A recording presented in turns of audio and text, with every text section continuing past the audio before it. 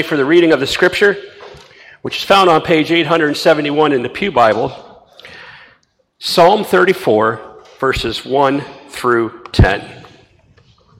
Hear the word of God. I will extol the Lord at all times. His praise will always be on my lips. My soul will boast in the Lord. Let the afflicted hear and rejoice. Glorify the Lord with me. Let us exalt his name together. I sought the Lord, and he answered me. He delivered me from all my fears. Those who look to him are radiant. Their faces are never covered with shame. This poor man called, and the Lord heard him. He saved him out of all of his troubles. The angel of the Lord encamps around those who fear him, and he delivers them. Taste and see that the Lord is good.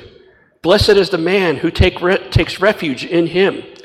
Fear the Lord, you his saints, for those who fear him lack nothing. The lions may grow weak and hungry, but those who seek the Lord lack no good thing. This is the word of the Lord for the people of the Lord.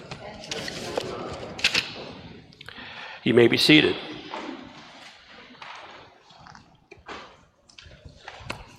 All right, so back in, I think it was 1977, there was a man by the name of Gary Hewitt. He was a businessman in Ashtabula, Ohio, well, North Kingsville, Ohio, Ashtabula area. He went to an auction, and he bought something for $1. Anybody know what he bought? Probably not, because you're not from Ashtabula area. He bought a covered bridge. Tanya knew the answer. He bought a covered bridge for $1. Now, this bridge was getting older. It was one of the first bridges built, covered bridges built in Ashtabula County. And Ashtabula County is known for their covered bridges. But what was he going to do with the covered bridge? Well, he and a group of a few other men, one of which was my uncle, they marked every single post. If you ever seen inside a covered bridge, they have like crossbars and with little pinions that go in them to hold them together. They marked each one with a piece of chalk, and they pulled out the little pinions, pulled out the boards. They took this thing apart board by board and transported it from where it was into two places, North Kingsville, Ohio, and Andover, Ohio. And they put it back together. So they basically cut it in half, and they had one part of the covered bridge in one area, and another part about 20 minutes away, 20 minutes to a half hour away in Andover, Ohio. Why? Because he created a business known as Covered Bridge Pizza. Yeah, why not have pizza in a covered bridge? So if you go to Ashtabula, to North Kingsville, Ohio, or Andover, Ohio, you can actually eat pizza within a real covered bridge. Now, if you're from this area, Covered Bridge Pizza is the best pizza you ever had. I'm telling you, it is so good. There's nothing that can compare. And it's not because my grandmother was the one who came up with the recipe for the dough. She did. And she made that dough for 30 years until she retired like 3 times and kept going back. And finally, she just got so feeble and weak that she couldn't work anymore. And they actually have a picture of her in this establishment.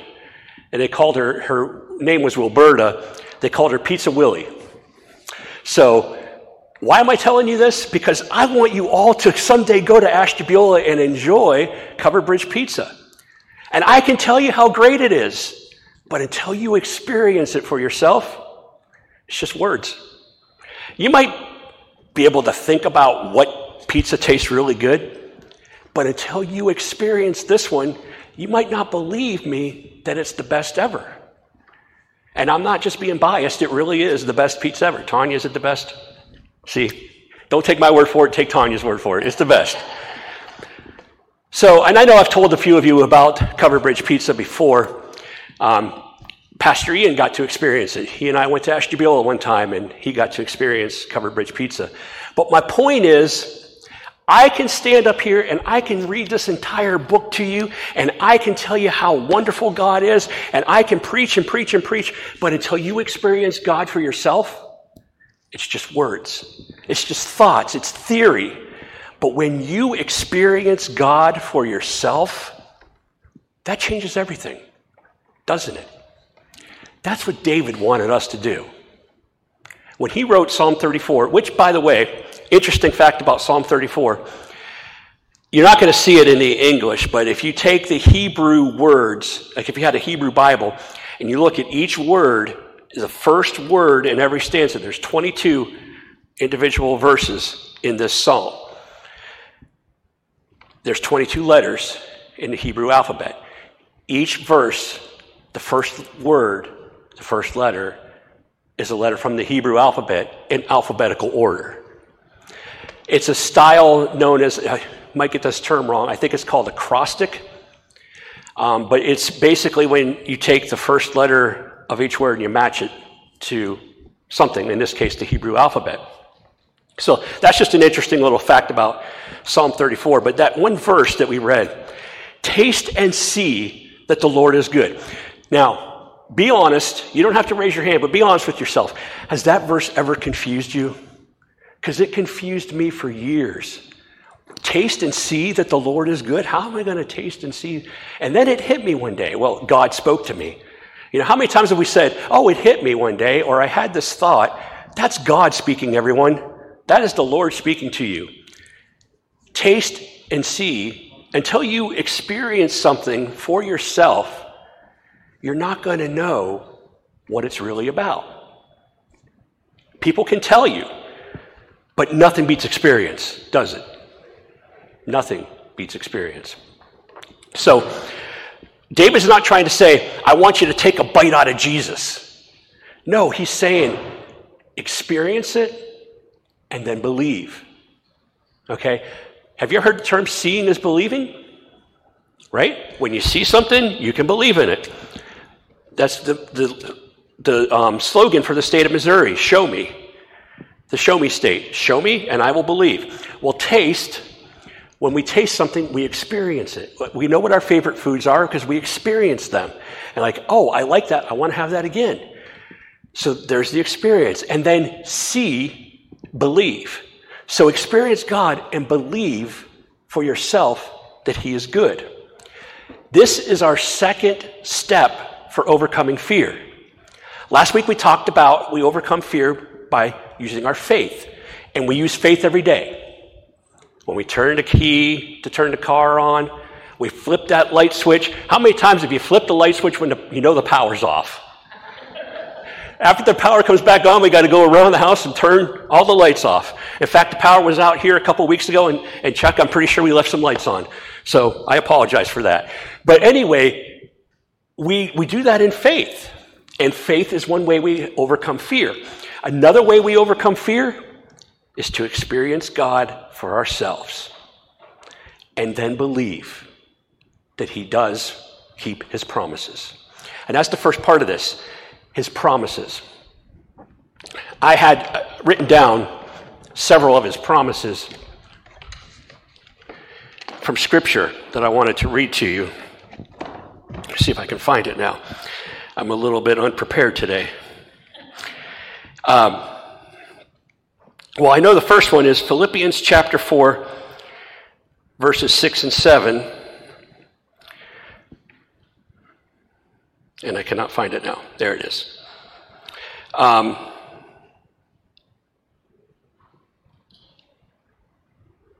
I cannot find it. Oh, well. I'll go back to the old-fashioned way. Philippians chapter 4, verses 6 and 7. Paul writes this while he's in prison, in chains, not just in prison, he was in chains. And he managed to write this letter to the Philippians to encourage them. And he says, do not be anxious about anything, but in everything, by prayer and pleading with thanksgiving, let your requests be made known to God. And the peace of God, which surpasses all comprehension, will guard your hearts and minds in Christ Jesus. So don't be fearful or have anxiety about anything, but with everything, take it to the Lord in prayer, and then peace will overcome you. Now I want to read from Isaiah chapter 41, very common verse, quoted a lot. Isaiah 41:10, do not fear, for I am with you. Do not be afraid, for I am your guard. I will strengthen you. I will also help you. I will also uphold you with my righteous right hand. Then a few verses later, verse 13, he says, for I am the Lord God who takes hold of your right hand, who says to you, do not fear, I will help you. And there are many more. He tells Joshua to not fear when Joshua was about to lead the entire nation of Israel into the promised land, full of giants. He'd seen them for himself. He experienced these giants. He knew what they looked like. But God said, do not fear, for I am with you. And he's telling all of us, do not fear, for I am with you. That is a promise. There's a hymn we sing sometimes, Standing on the Promises, because we can trust God. We can believe when he has promised something, he will see it through. Again, just words until you experience it for yourself. Now, there's also a verse in Deuteronomy chapter 6 that says, do not put the Lord your God to the test. So I'm not telling you to go out and stand on a 2-story building and jump down and say, I'm not going to fear heights. I'm not going to fear falling off. God will protect me. That's putting God to the test. Don't do that. But when you get up to the top of that 2-story building or 3-story building and you kind of look out the window, don't be afraid, because God will protect you. There's a difference. When you get into a large crowd of people and you think, I'm going to look like a fool, and you start to feel tightness in your chest, and you just want to get out of there, turn to God. Say, God, you said you are with me. I have nothing to fear. That short little prayer can change everything for you. When you're afraid of failing, when you're afraid of rejection, when you're afraid of disaster, afraid of terror, afraid of going to sleep, whatever you're afraid of, just pray and say, God, you promised you're with me, and see if things don't change for you. Because God is not going to just say, I'm sorry, last Thursday you did something wrong and I just can't do it now. He's not going to say that. God's going to hear that prayer, and he's going to help you in that situation because of 2 things. You are coming in faith, the first step, and you wanting to experience him, the second step. And he's going to show you so that you can see that he is good. He wants the best for us. You know why? This is something that a lot of people have a hard time with. He loves us. We can believe that God loves everybody else, but a lot of times we can't believe that God loves us. Why is that? Because we know who we are. We know what we've done. We know us. We've tasted and seen us. But have you tasted and seen the Lord? You can experience yourself, but have you experienced God? And you might say, yeah, I have. And I know probably all of us have.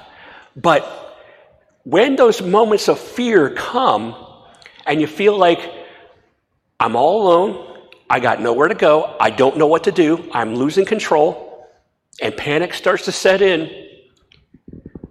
he's only a prayer away. And it doesn't have to be formal. I don't mean you have to find a place where you can get down on your knees and put your hands together and close your eyes. I mean, say it in your mind, say it out loud. I don't care how you do it. Just say, Lord, help me. Or, Lord, you promised you'd be with me. Here I am. I don't care how you say it. But when you ask God to help you, he will not go back on his promise. He never has. Never.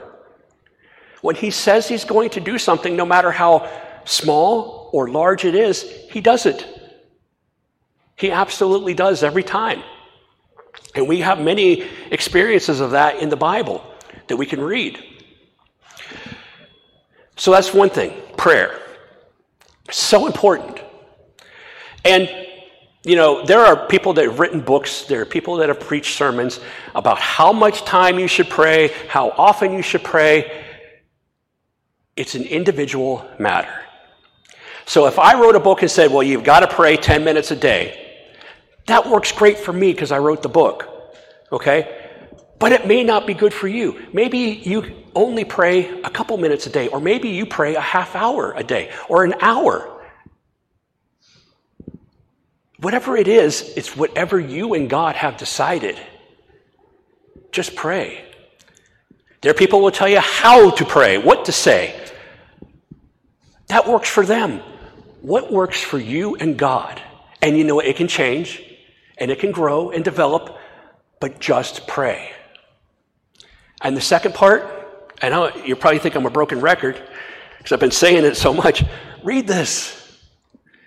Read this book, because this book will change your life.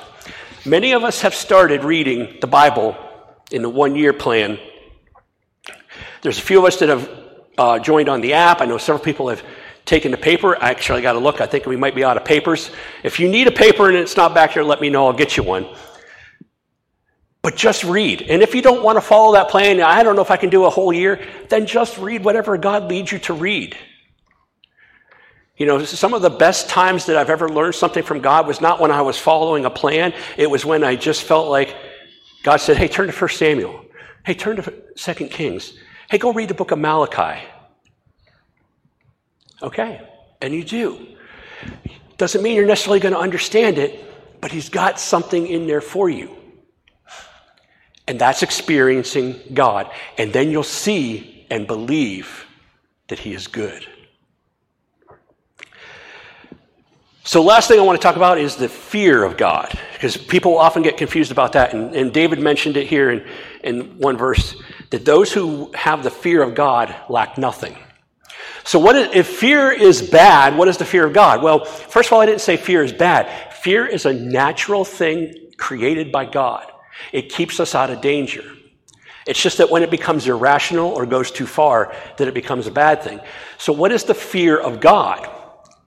It is knowing who he is and knowing what he can do, knowing what he has done, knowing that he is greater than we are.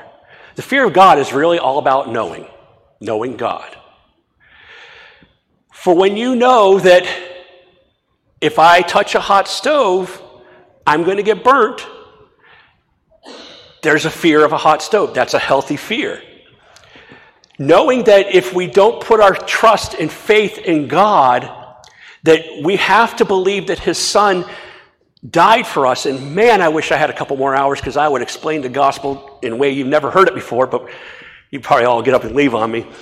But knowing that and trusting in that and understanding why Jesus had to die on that cross, that's the fear of God. Knowing that without Jesus dying on that cross, that we are doomed for destruction, that's the fear of God. Knowing that God loved us so much that he gave his son to die on that cross, and that we have a way out, that's the fear of God. So the fear of God is a very good thing. And knowing that if we ignore it and we reject it and we say in our own minds, hey, I got something better because I did it. That's not the fear of God. That's the way of Cain in Genesis chapter 3, who brought a sacrifice to God from his own hands when his brother Abel brought a sacrifice that God desired. Don't be like Cain. Trust God. So, as I told somebody earlier this week, I am not going to be able to give you a list of 10 things and say, do these 10 things and you won't have fear anymore. Okay? What I'm presenting to you, these 3 steps, with the next one coming next week, is 3 things that we can look at, take it to God, apply it to ourselves, and say, God, how do we work together for me to overcome fear? because we all have irrational fears, and sometimes they come and go. Sometimes they last a little bit longer.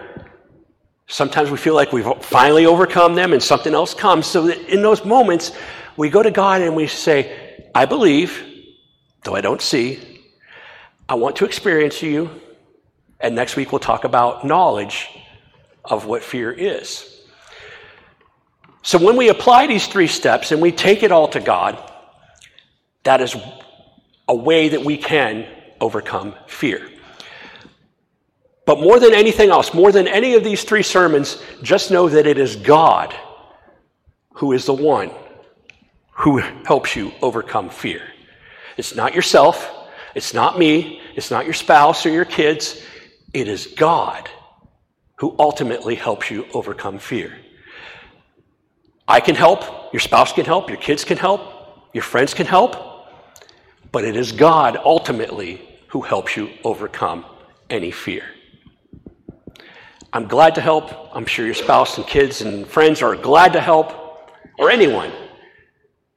But God has to be number 1, or you won't overcome fear.